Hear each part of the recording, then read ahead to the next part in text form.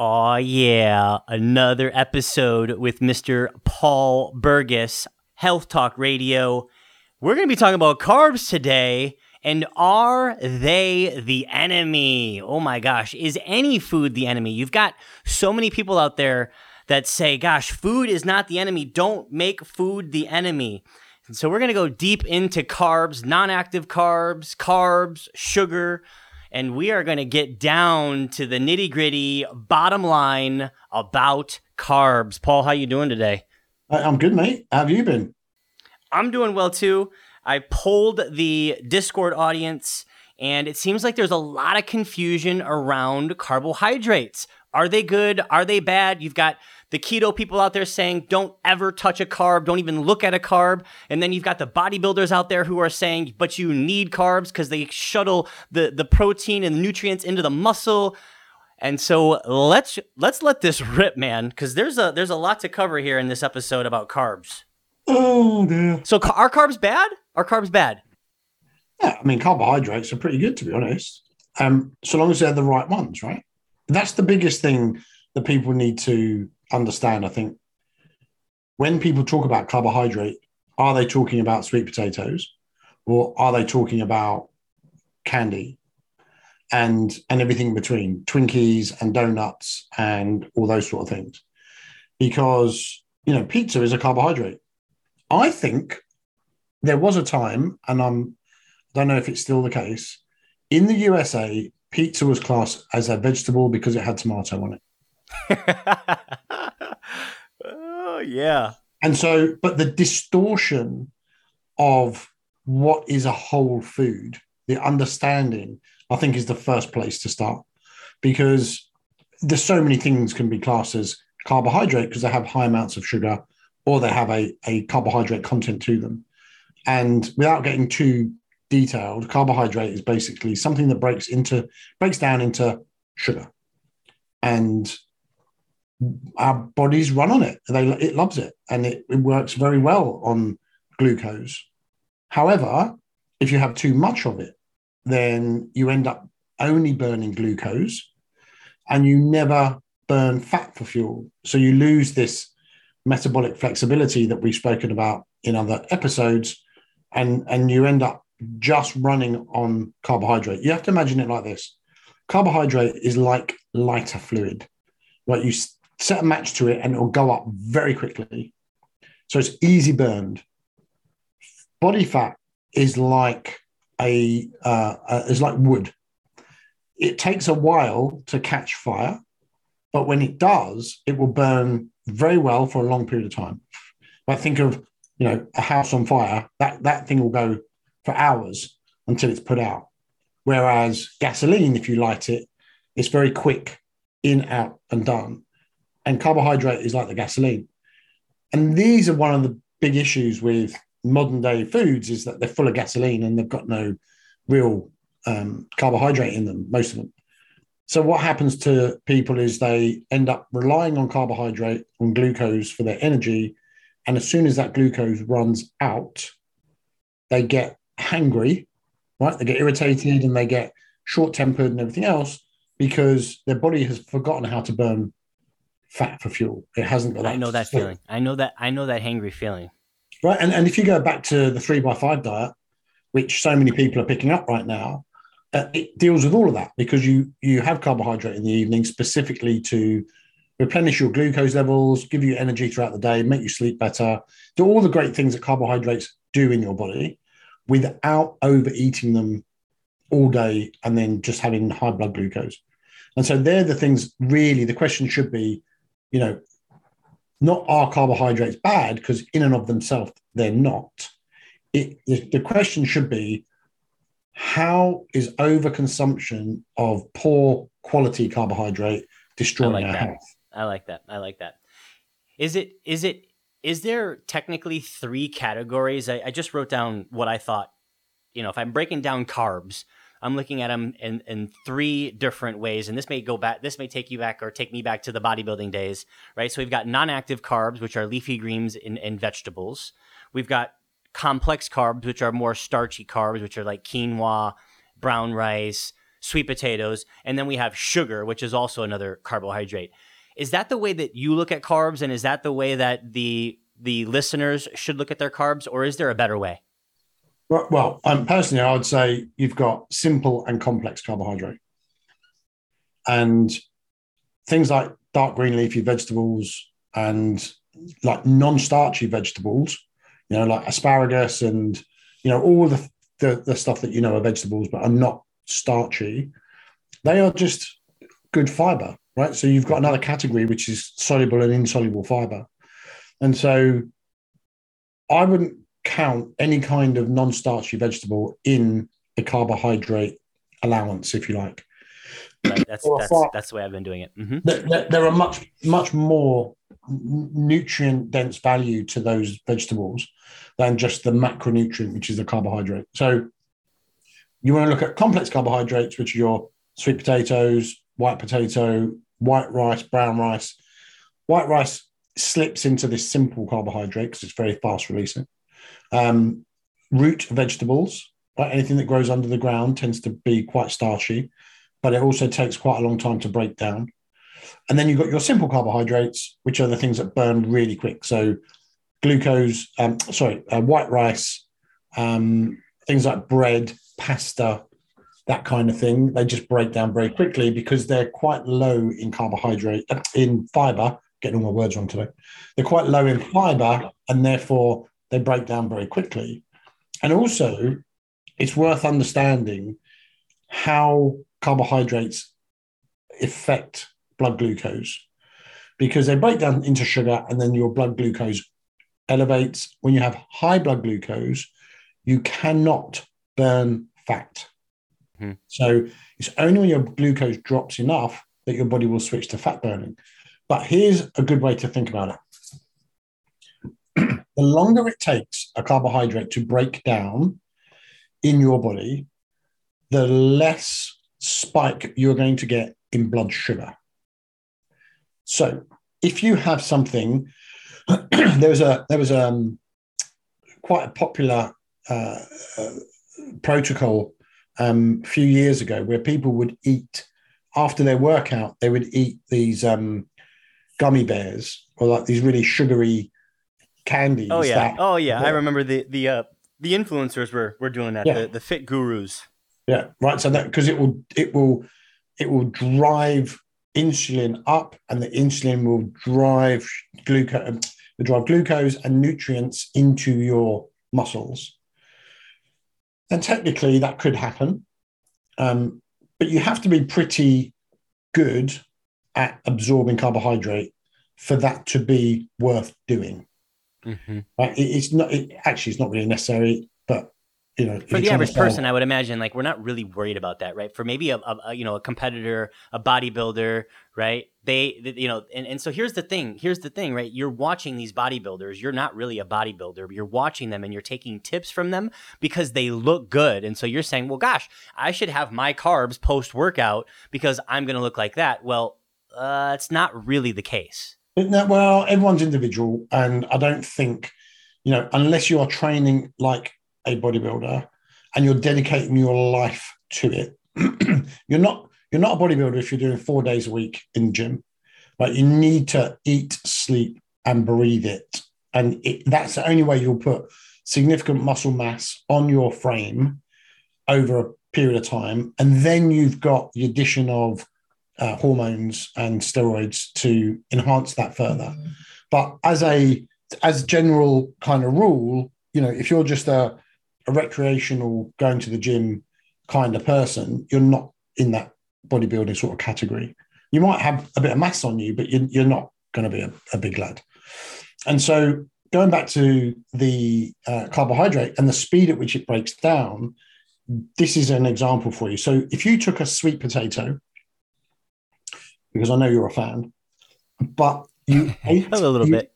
Yeah, you ate it like an apple, right? So you just ate the potato raw. You mean like without cooking it, just took a bite out of it? Just raw, yeah. That would hurt your teeth. Let's make sure the listeners don't go and do this tonight. You chip a tooth. I don't suggest you do it, but if you were to do that, the disclaimer. Yeah. you would have to chew it quite a lot in your mouth initially, Right. right? Oh my gosh. And, Yeah. and then eventually, when you've broken it down enough, you would swallow it. And then your digestion has to go to work to try and break it down further, right? And then and the amount of time it takes to break it down and then eventually go from a very complex high fiber carbohydrate source into a single sugar molecule, which is what it has to be used, it will take quite a long period of time, right? Hours probably. And it would probably be a bit of discomfort because it would be so difficult. So what we do is we cook those types of carbohydrates, right? Potatoes and sweet potatoes and things. And we do the job that the body would do outside in the saucepan, right? So we boil and we break down the fiber to a point which we can then eat it comfortably. Yes. Which obviously then shortens the time it takes for us to absorb it. So if we go to an extreme, if you just boil sweet potatoes, but the center is still a little bit raw, so it has a little bit of bite to it. You know, you stick a knife in and you can still feel it's not like butter, it doesn't go straight away through. And you eat that, then you've still got to do some work and it will slow down that release, right? If you went to the extreme and boiled it to within an inch of its life and then mashed it and it was almost liquid, that is the same as glucose. That's the same as sugar because you've broken down. I'm glad you're sharing this because what I want to make sure that the audience is understanding is that how you cook them, how you prepare them actually makes a difference in how your body digests them and in the glycemic load, right? In the amount of sugar that is absorbed. Yeah. Right. So it's like, you know, if you break it down to mashed potatoes, say, or white potatoes to mash, it's so broken down, it's so boiled that your body does nothing with it other than release glucose, release sugar, because the fiber's all gone and everything else. Now let's go to the other end of the scale. Well, before you go into the other end, what's the best way to cook these things, right? So if you know the world needs to lose weight, it's no secret, right? So let's just put that out there. Most people need to lose weight. How should people be cooking, let's just say, potatoes, if their goal is weight loss and they don't want that glycemic load to hit them and they don't want that insulin spike? You're saying don't cook them as much? Yeah, well, you are going to get an insulin spike. It doesn't matter what you do to them, you're going to get insulin. Right, but the difference between... Insulin is not the problem, right? So let's get people to just discount that as why I'm doing it. Insulin spike, sugar spike is not the problem. You're going to get that anyway. It's how quickly you get the insulin, the sugar spike, and how high it goes and how high it stays, how long it stays there, right? Okay. So if you're having... Because you can have a quick insulin, a quick sugar spike, and if it's in and out very quickly, then there's no problem, right? No harm, no foul. But if it's up and it stays elevated for 4 hours or 5 hours or 10 hours, that's an issue. And so it's elevated. So elevated insulin is the issue. It's elevated not the quick sugar. Elevated sugar. It's not the quick spike. Quick spike's fine if you can get it in and out quickly. That's not a problem. But, so what keeps it from going in and out very quickly? Okay. So remind me to come back to the question about how's best to cook them. Yes. And sorry. This is important. I think this is a really good. This is a really good area for us. Here's one of the biggest things that annoy me when I read it online, and I hear it all the time. That you get a graph that shows sugar going in. And then you get another graph that says if you eat fat with your sugar, with your carbohydrate, it will slow down the release of the carbohydrate. Okay, so you'll have a lower spike. So therefore, eat fat with your carbohydrate because it will slow down the release. I've heard that before. Yeah. Yep. And it is absolute fucking nonsense. You must. And I'll tell you why. You don't swear that often. Right? Here we go. I'll tell you why it annoys me. The truth of the matter is, if you have fat with your carbohydrate, you will slow down the release of it, but over a much, much longer period of time. So in actual fact, it will go up to, let's say, half the rate. Let's say it goes up 50%, but it will stay there for 5 or 6 hours. And whilst it is elevated, you will be releasing insulin. Your insulin will be bathing on the cells. Your cells will become less sensitive to insulin because you've just bathed it for 5 or 6 hours in there. Whereas if you'd had that carbohydrate on its own and it went in and came back out in 20 minutes, the spike went up and came back down again, you wouldn't have had the problem. So this is good. This is good. It's really important for people to understand the length of time that you're exposed to it is an issue. Go back to the 3x5 diet. It takes care of all of that stuff. It doesn't happen. Yes. So the people that are listening, you got to go back. I think it was episode 3, maybe 4, Your Last Diet. That's where Paul gives you the 3x5. Now, my question really quickly, Paul, as we're discussing macronutrients. No, but hang on. We haven't finished that one. Yeah? One sec. Okay. Sorry. Hold on. I got to write this down. I got to write my question down. Hold on. Okay. Good. Got it. So how do you reduce the sugar spike when you eat carbohydrate? You don't add fat to it. You have fiber. And the fiber is the thing that slows down the release and reduces the spike. And therefore, you don't get the spike and you don't get the length of time. So have fiber with your sugar, right, with your carbohydrates, which comes back to what's the best way to cook your carbohydrate. And that is as a whole food. So if you're doing sweet potato, for example, leave the skin on. It's where the fiber is. Sweet potato, actually, you know better than I do, but has a huge amount of nutrients in them, fiber being one of them. But the skin is also very, very good to eat because it will help with all the slowing down of the sugar, but also it's really good for your gut health. Most people don't eat enough fiber. Mm-hmm. If you're looking at potatoes, I don't know what you call them in America, but over here they're called new potatoes. They're kind of little white potatoes. New potatoes, N-E-W? N-E-W, yeah, new potatoes. I don't think we have. I mean, if you buy a bag of potatoes, aren't they new? Hey, babe, I got some potatoes I just got from the store. They are new. Brand new.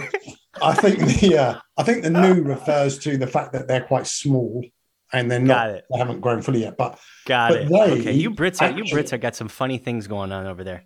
Well, you see, it's proper food. It's not like the stuff that you have over there, which isn't actually allowed in Europe. I know. You know why are they doing? Why are they? They're killing us in America.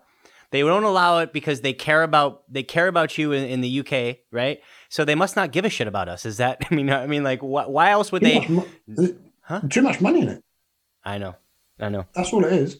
Literally, some of the stuff like chlorinated chicken that you've got there, which is doused in chlorine to debug it and do whatever else it is. And a lot of the foods there that, like, we had this years ago when I came over, and people were talking about cheese in a can. I'm like, what? What are you talking about? How do you get cheese in a can? Right? Oh gosh, what is that? I can't remember the name. I can't remember the name of it, but yeah, like you push it's just chemical crap, right? And so, but a lot of stuff, like I said, in the US is banned in Europe. Is not classed as a food stuff, and so and for lots of reasons. Some of it's very carcinogenic. Some of it is very detrimental to gut health and gut microbiome and all sorts of weird and wonderful things. But going back to what we were saying, so the small potato, salad potato, sometimes they call it, which have got a skin on them, but it's quite a thin skin. You can easily cook them so that they still have a small amount of bite to them. I don't mean that you're crunching them, but they've still got a small amount of bite to them with the skin on. Just boil them. And that will be a really good way to be able to have an amount of carbohydrate in a way that doesn't hugely affect you. Mm-hmm. Now, that is a massive generalization. Okay. And this is really important. Everyone is individual. And it is all dependent, from what the current research tells us, it's all dependent on your unique gut microbiome and how the bacteria in your gut reacts, if you like, to the carbohydrate that you take in. So most people will eat a banana and get quite a high spike in blood glucose. Mm-hmm. But some people eat a banana and not even get a bump. That's interesting. And I've heard that before. And I know, I actually think I even read the studies. How? So you're talking, that's attributed to what's going on in the gut microbiome? So it's going to spike insulin. It's going to spike some blood sugar in some, and it's not going to in others. Same banana. Correct. That's interesting. Yeah. So, but oh man, again, it works the other way. It's like some people will have cashews, and and for you to find a blood glucose response to eating cashews, you need to be like a forensic scientist. Do you know what I mean? It's like such a little amount. Other people will get a massive spike off of it, and so it's very difficult to tell. So you need to. And it's important to understand this, but you need to do your own individual kind of carb testing and see what works for you. So is that like using like one of those blood glucose monitors? Yeah, so you can know how your body interacts with different carbohydrates. Yeah, you do. I'll tell you what, Rob Wolf did a great book called Wired to Eat. And in that book, there is a section on how to test your own carb tolerance to foods. And basically, you eat 50 grams of carbohydrate. That doesn't mean 50 grams of rice. It means actual carbohydrate, 50 grams, I think it was. So you're talking about like a carbohydrate drink? You're talking about like one of those? No. So you take the food that you would eat. So say you want to test white rice. Got it. Right? So you're taking 50 grams of white rice. 50 grams of carbohydrate. So it might be that you need 100 grams of white rice. Yep. Got it. Understood. The carbohydrate amount. Yep. It might not be accurate. Buy the book. He's a great guy. Buy the book. Read it. It's worth it. Anyway, and then you measure your blood glucose half an hour, and 2 hours later, and you see what happens. And the ones that go over a certain number, and it's all in the book, are ones you want to avoid. And the ones that stay below that number, you can use without the effect of it storing fat on your body, and you get to use it more effectively. And so you individualize your own carbohydrate intake. Now, that is great information, right? If you're, great, I know that if I eat bananas, I have a really bad reaction to them. But if I eat sweet potato, it works really well for me. Or if I eat, black beans, I get a really bad reaction. But if I eat this other thing, it's really good for me, and I'll stick to the ones that I know are good. However, again, this context needs to be put in place. Carbohydrate is only an issue for people when they are overeating it. And if you're eating it at every meal, and if you're eating it every 5 minutes or every hour and a half, because you've been told that the more often you eat, the more your metabolism is going to fire off, which we know is BS. Oh yeah, eat 6 times a day. Right. If you're overeating on a regular basis carbohydrate, then it is a problem, and you need to know maybe which ones you can get away with. Yeah. But if you're only eating it sparingly at the right times, like in the evening, 3x5 diet, I don't think it really matters that much which one you choose. So because the environment is going into the metabolic environment that is going into it hasn't had carbohydrate for the last 20 hours. Right. So you're going to be able to get away with much more. You have much more latitude on what you can eat without having a detrimental effect. So I've got 3 questions, and I hope I remember them all. First one is this.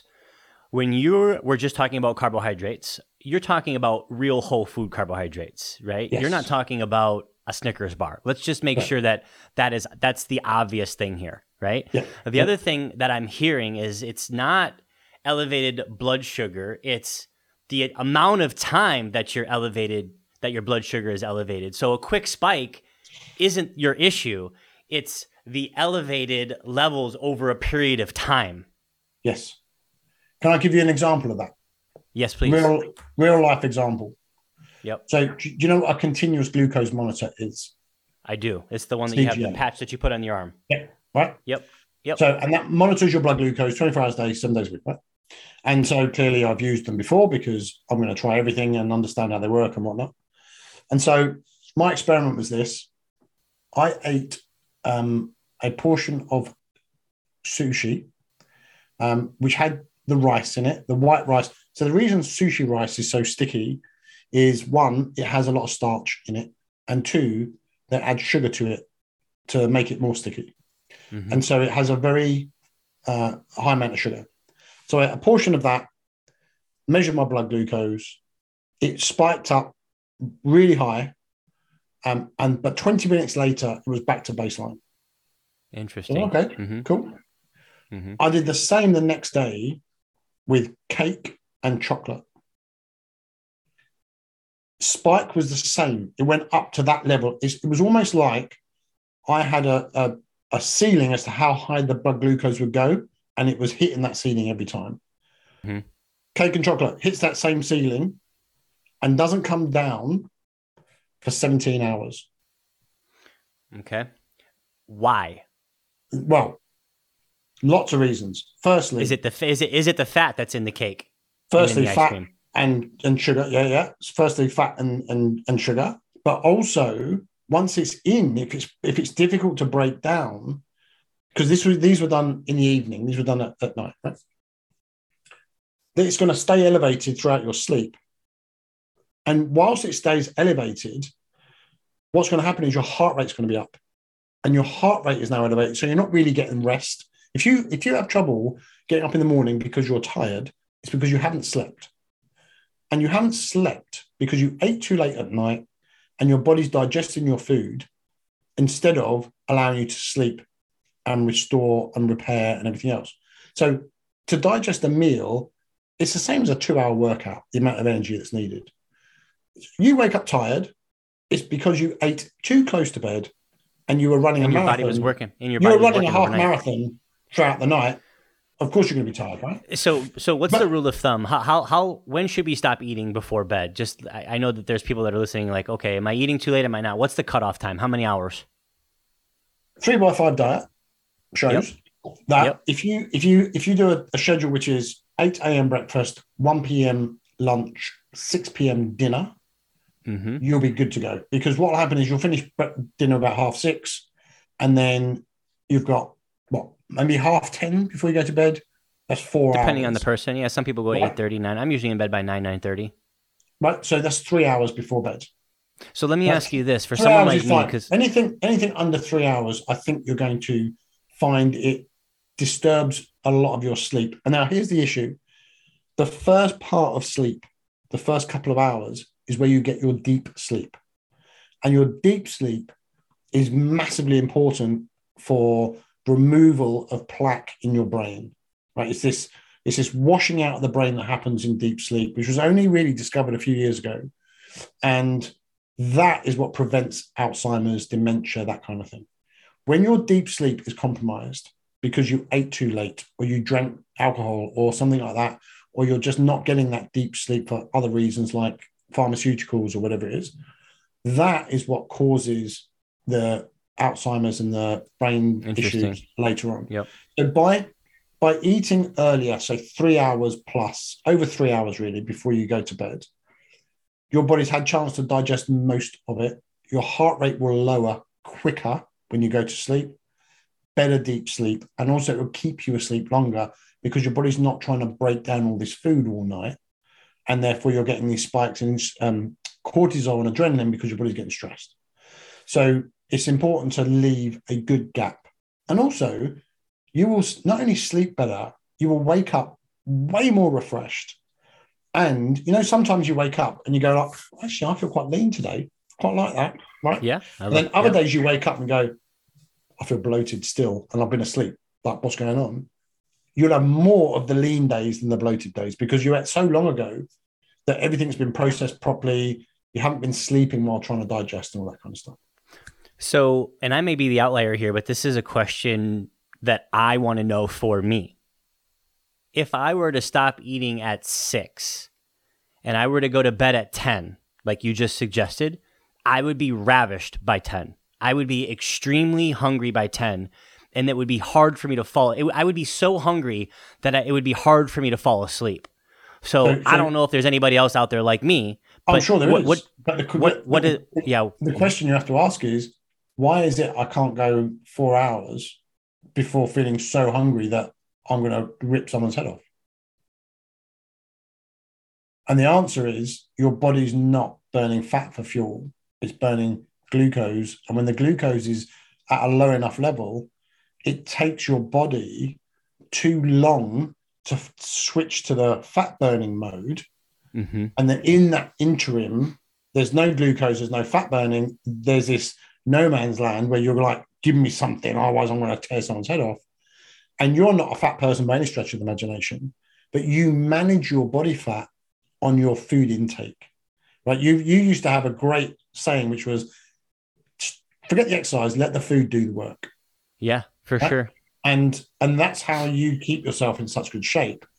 Now, your adjustment would need to be, let's get your metabolism burning fat for fuel as easy as it does sugar.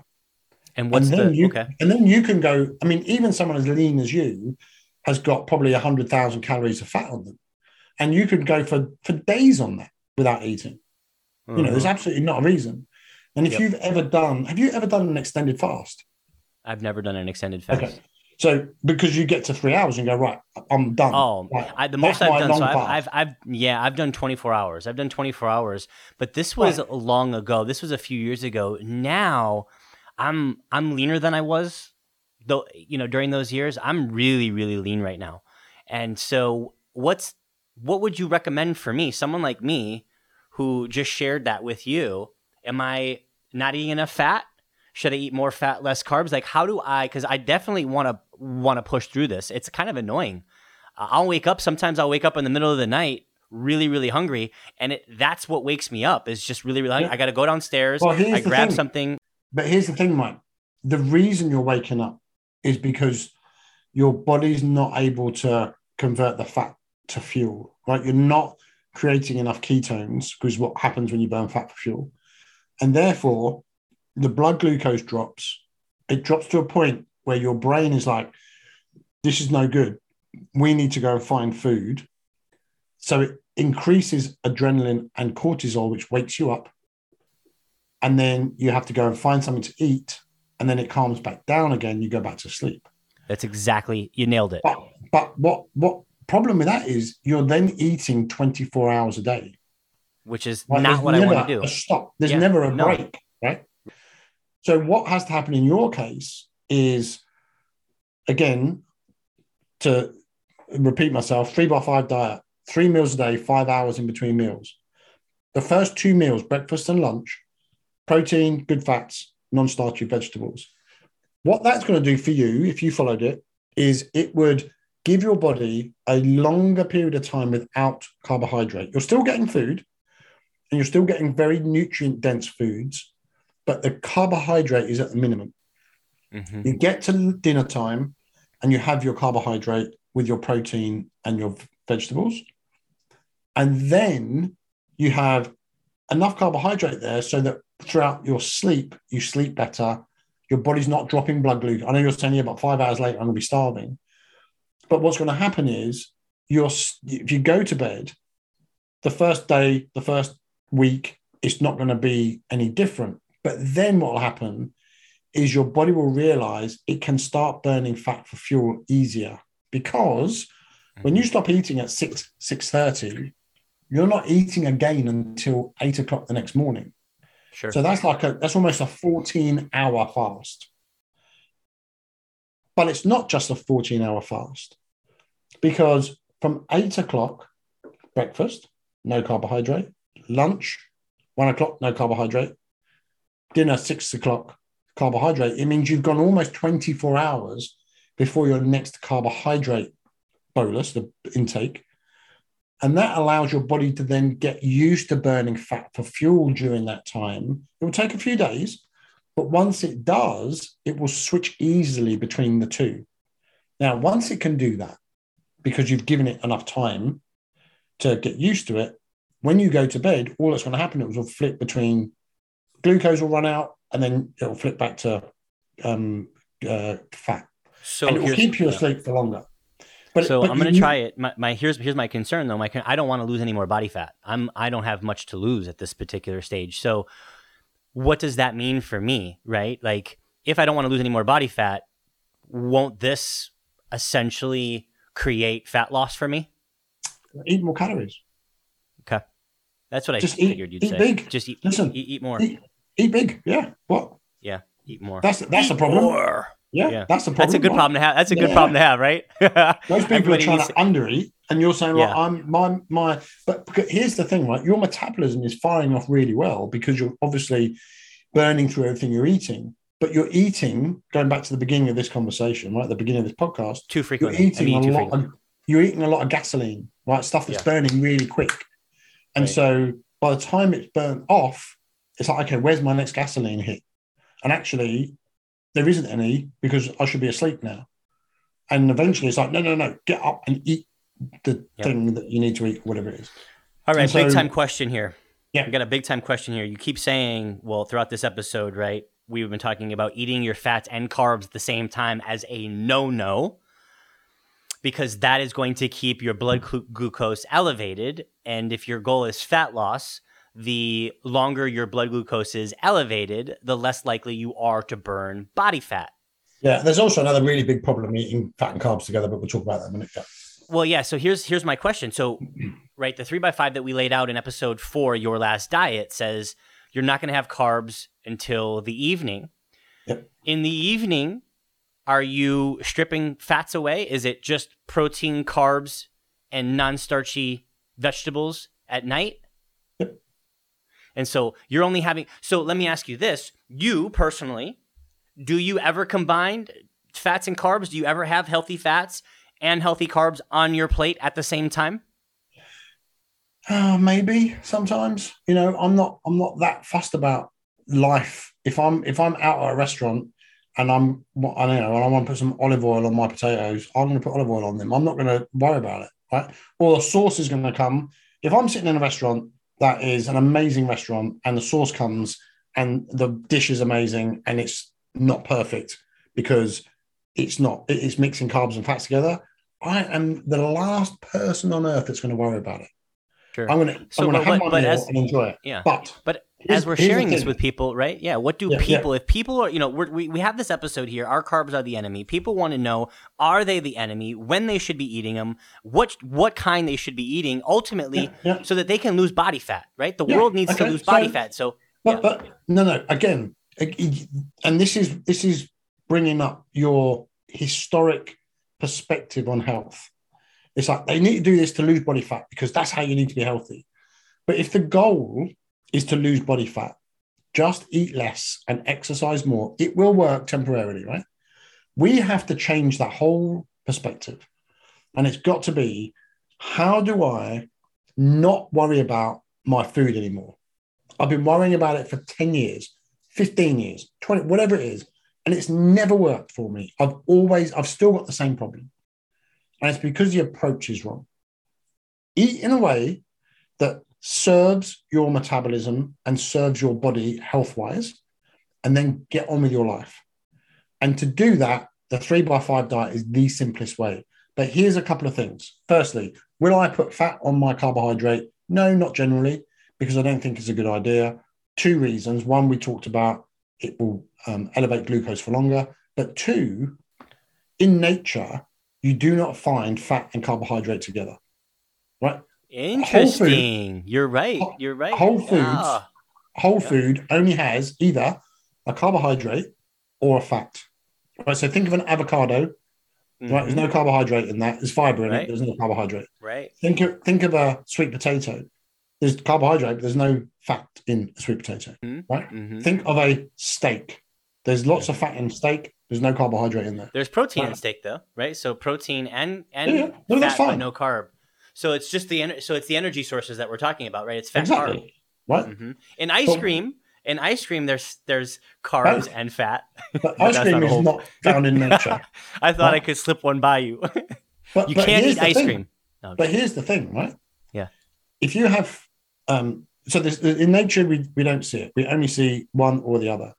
Apart from acorns, well, acorns have got a high amount of fat and a high amount of carbohydrate. And it's interesting because in nature, the animals that eat acorns tend to be ones that are trying to fatten themselves up to hibernate in the winter. Right. Mm-hmm. And so acorns are only so that's season. Interesting. Yeah. Acorns so even the intuition of animals know, right, that fat and carbs together are going to fatten them up for winter. Yeah, and acorns are only really in season for about a month near the end of October. Have you ever eaten an acorn? So I haven't, no. But pigs eat them, right? And pigs are generally. I'm just wondering what they would do to your blood glucose. Yeah, they're not. I don't think they're good for us in any way. I don't think so either. I'm just joking. But pigs tend to eat them and tend to be quite on the hefty side.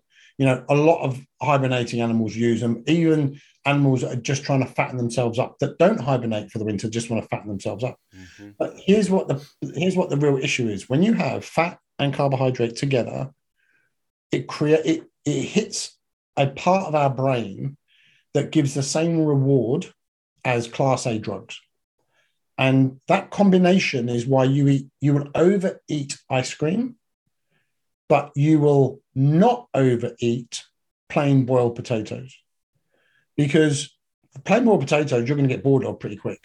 Oh, I've tried it. But if you take plain boiled potatoes and then mix them with a fat sauce like butter, you'll eat a huge amount more, right? So happens? What happens? Put some bacon on it, you eat more. Yep. Well, there you go. Cheese and cheese. You put the loaded baked potato. Yeah. Right.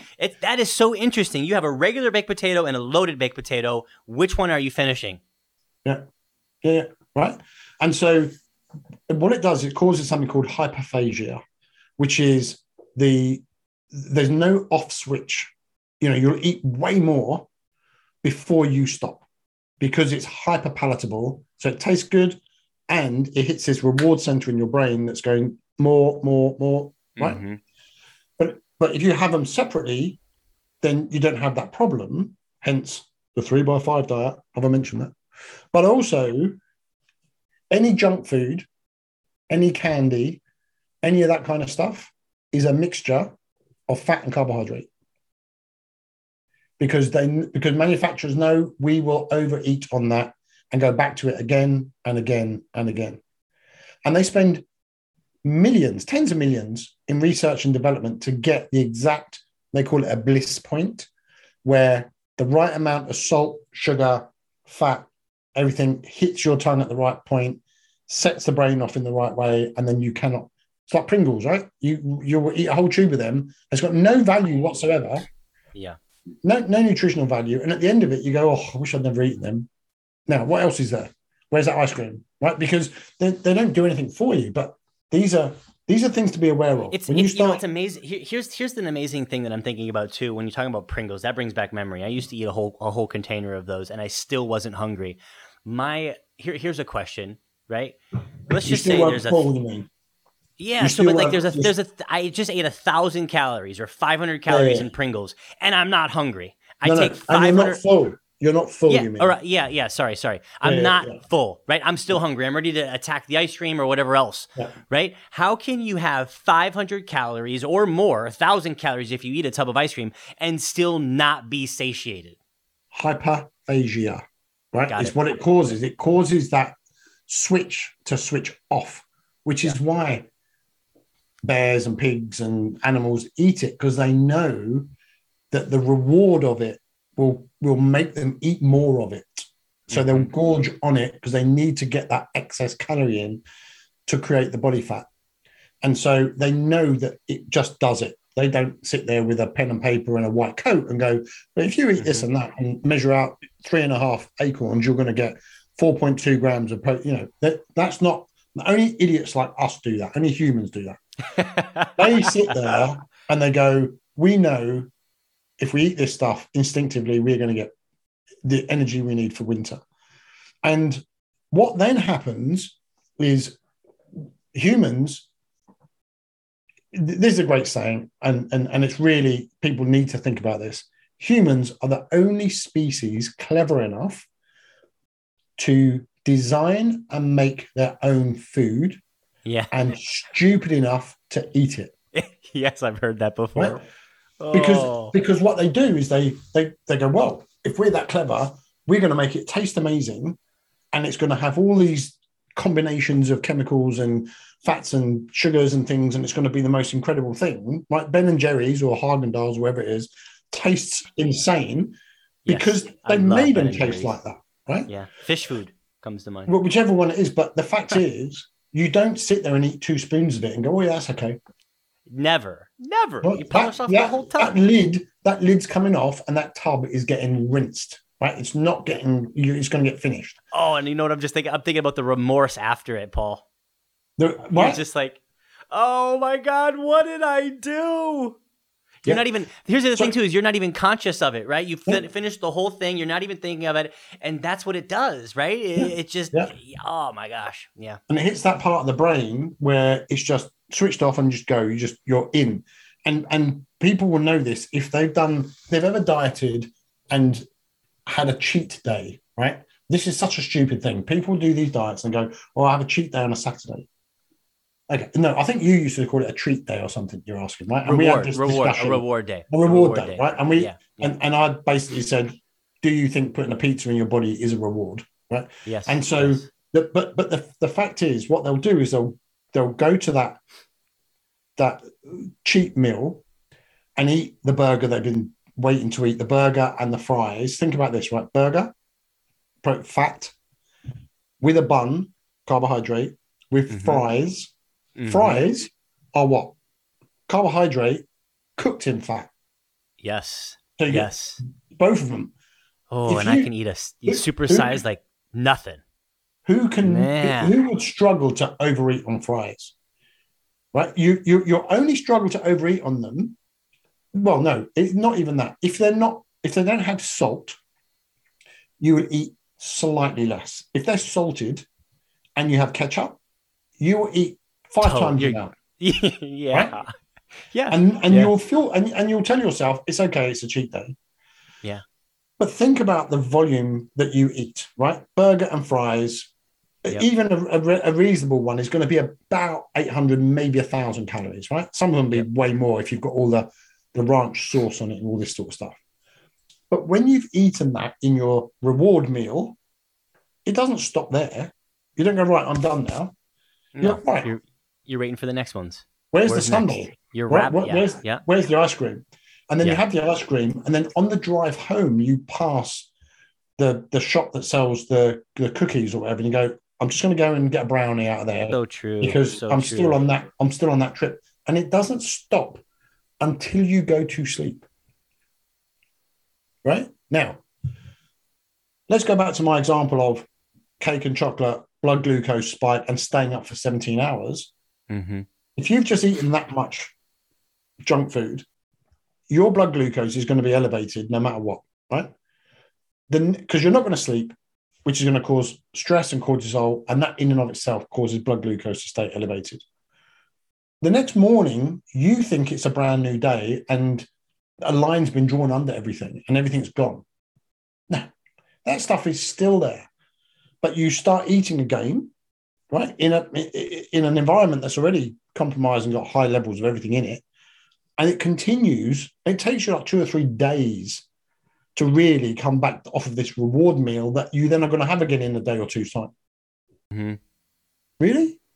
So true. This cycle, the vicious cycle. I mean, you basically described, I think, what the majority of Americans do on a daily basis, unfortunately, which is why within the next handful of years, 1 out of every 2 people are going to be obese. Right now, it's like 30-some%. Yeah, 1 out of every 2. That means you're going to look to your left. But I think actually, sorry, mate, if you include overweight and obese, right? So overweight is the one before obese. Oh gosh, what are you at? 60-70% probably. Well, I think it's about 45% of Americans, and so it's nearly half the people. Okay, right, and that's unless you're in like problem. Louisiana. Louisiana is like one of the biggest states. Yeah, but again, then we're getting into what influences your beliefs around your food and that kind of thing, and go back to that episode on that. But go ahead. No, so I want to wrap this up. I want to bring in, summarize it, key takeaways. We started off by saying carbs are the devil, carbs are bad, or actually I should say, are carbs the enemy? And I think we found out that carbs are not the enemy. Specific carbs can be the enemy. If you want to take it one step further, get an understanding of how specific carbs interact with your gut microbiome to determine what carbs you should be eating relative to your goals. Am I right? Am I summarizing this right? Yeah. Yep. And so the other two things, right? So quality carbs, which is nothing new, right? It's the message that we've been preaching our entire lives, right? Yeah. Don't consume carbohydrates with your fat. Yep. Or keep that to a minimum. Correct. And finally, work to bring in the 3x5 diet, which basically does it all for you. You don't really have to think about one or two if you just follow the 3x5, which is go to episode 4, listen to it, write it down, and follow it, because that's going to change your life. Yeah, I mean, that's why I designed it, because everyone had all these questions all the time. And it was just a simple way of setting everything out that meant you didn't have to think about it anymore. And again, the one important thing to realize is people have this question about, are carbohydrates bad for you? Because they overeat them and they eat them too regularly. And that's the problem, right? Because carbohydrates are not bad. Our body loves carbohydrate. It works very well on it. But if you're only giving it if you're waking up in the morning and having, carbohydrate for breakfast, especially fast releasing stuff like your famous Fruity Pebbles. Well, people go to Starbucks and they get the bagel and they get, right? It's like what people are starting their day with is just it's a the pastries with the sugar. Yeah. Donut, pastries, sweets usually with coffee. Yeah. Right, you're having dessert for breakfast. Right. But that also goes with things like oats and some of the other things that you might think, wholemeal bread, things like that you think are slow releasing. That's all lovely. But when you're eating it at every meal, your body's never getting the ability to reduce the blood glucose to a point where it can switch to fat for fuel. And so you end up, a la Mike Morelli, that at 11 o'clock at night is tearing the house apart because he's so hungry, whereas actually you should be able to go hours and hours on end without having that problem, especially if it's time to go to sleep. Gotcha. Okay. And so, it's the quantity, the regularity. Carbs are not an enemy. Carbs are fine. They're good for you, especially if they're good quality. But you just said so. But not all carbs are good for you, right? We're talking about whole food carbs. We just need to make that clear, because you eat a bag of Lay's potato chips. That's a carbohydrate, but that also has lots of fat, lots of salt in it. Exactly. Right? That's not what we're talking about. We're not talking about ice cream. You can't find a bag of potato chips hanging off a tree, right? If you can find me a potato chip bush, then it's fine, right? If you can find me a potato chip bush, man, I'm coming over. Right. So, but that's what I'm saying. Whole foods are things that are natural grown, and that's the whole food. Yeah, it's not got a label on it. It's a really important thing. If you've got to read an ingredient label, it is not a whole food. It's processed. Bread is a highly processed food. It has multiple ingredients. What if it's whole grain, though? What if it's whole grain? That's what they say on the bag, right? This is whole grain. It's healthy for you. And if it is just a bag of whole grain rice, it's not a terrible thing. Right. But if it's a bag of, I don't know, some sort of bar that's whole grain bread, whole grain in it. Yeah, whole grain bread is a 100% highly processed food. You cannot find a bread tree or bread growing under the ground. It has to be made with lots of different ingredients put together and then processed in a way that allows it to rise and then bake, and then there you have your product. It's not sweet potato. Any last words, Paul, with regards to carbohydrates being the enemy? We realize that they're not the enemy unless you're having French fries. At all. And it's the perspective people have about when and how much and all the rest of it to eat and the types to eat. Get that right. Go back to being, whole food diet using good ingredients. And not only will you see your weight change, if that's important to you, but you will see your energy go up, your brain function improve, your sleep improve, your memory, your hormones, your libido, All of that stuff All will of it. improve Yeah. just by making that easy switch. It's So true. crazy not to. You're the man, Paul. Thank you so much for sharing all of your amazing wisdom with us. Wherever you are listening right now, hit the subscribe, stay tuned, share it with a friend or family member that needs the truth. We are here spitting the truth. Until next week, take care, everyone. Thanks, Paul. Have an See you soon, mate. awesome Bye. rest of your afternoon.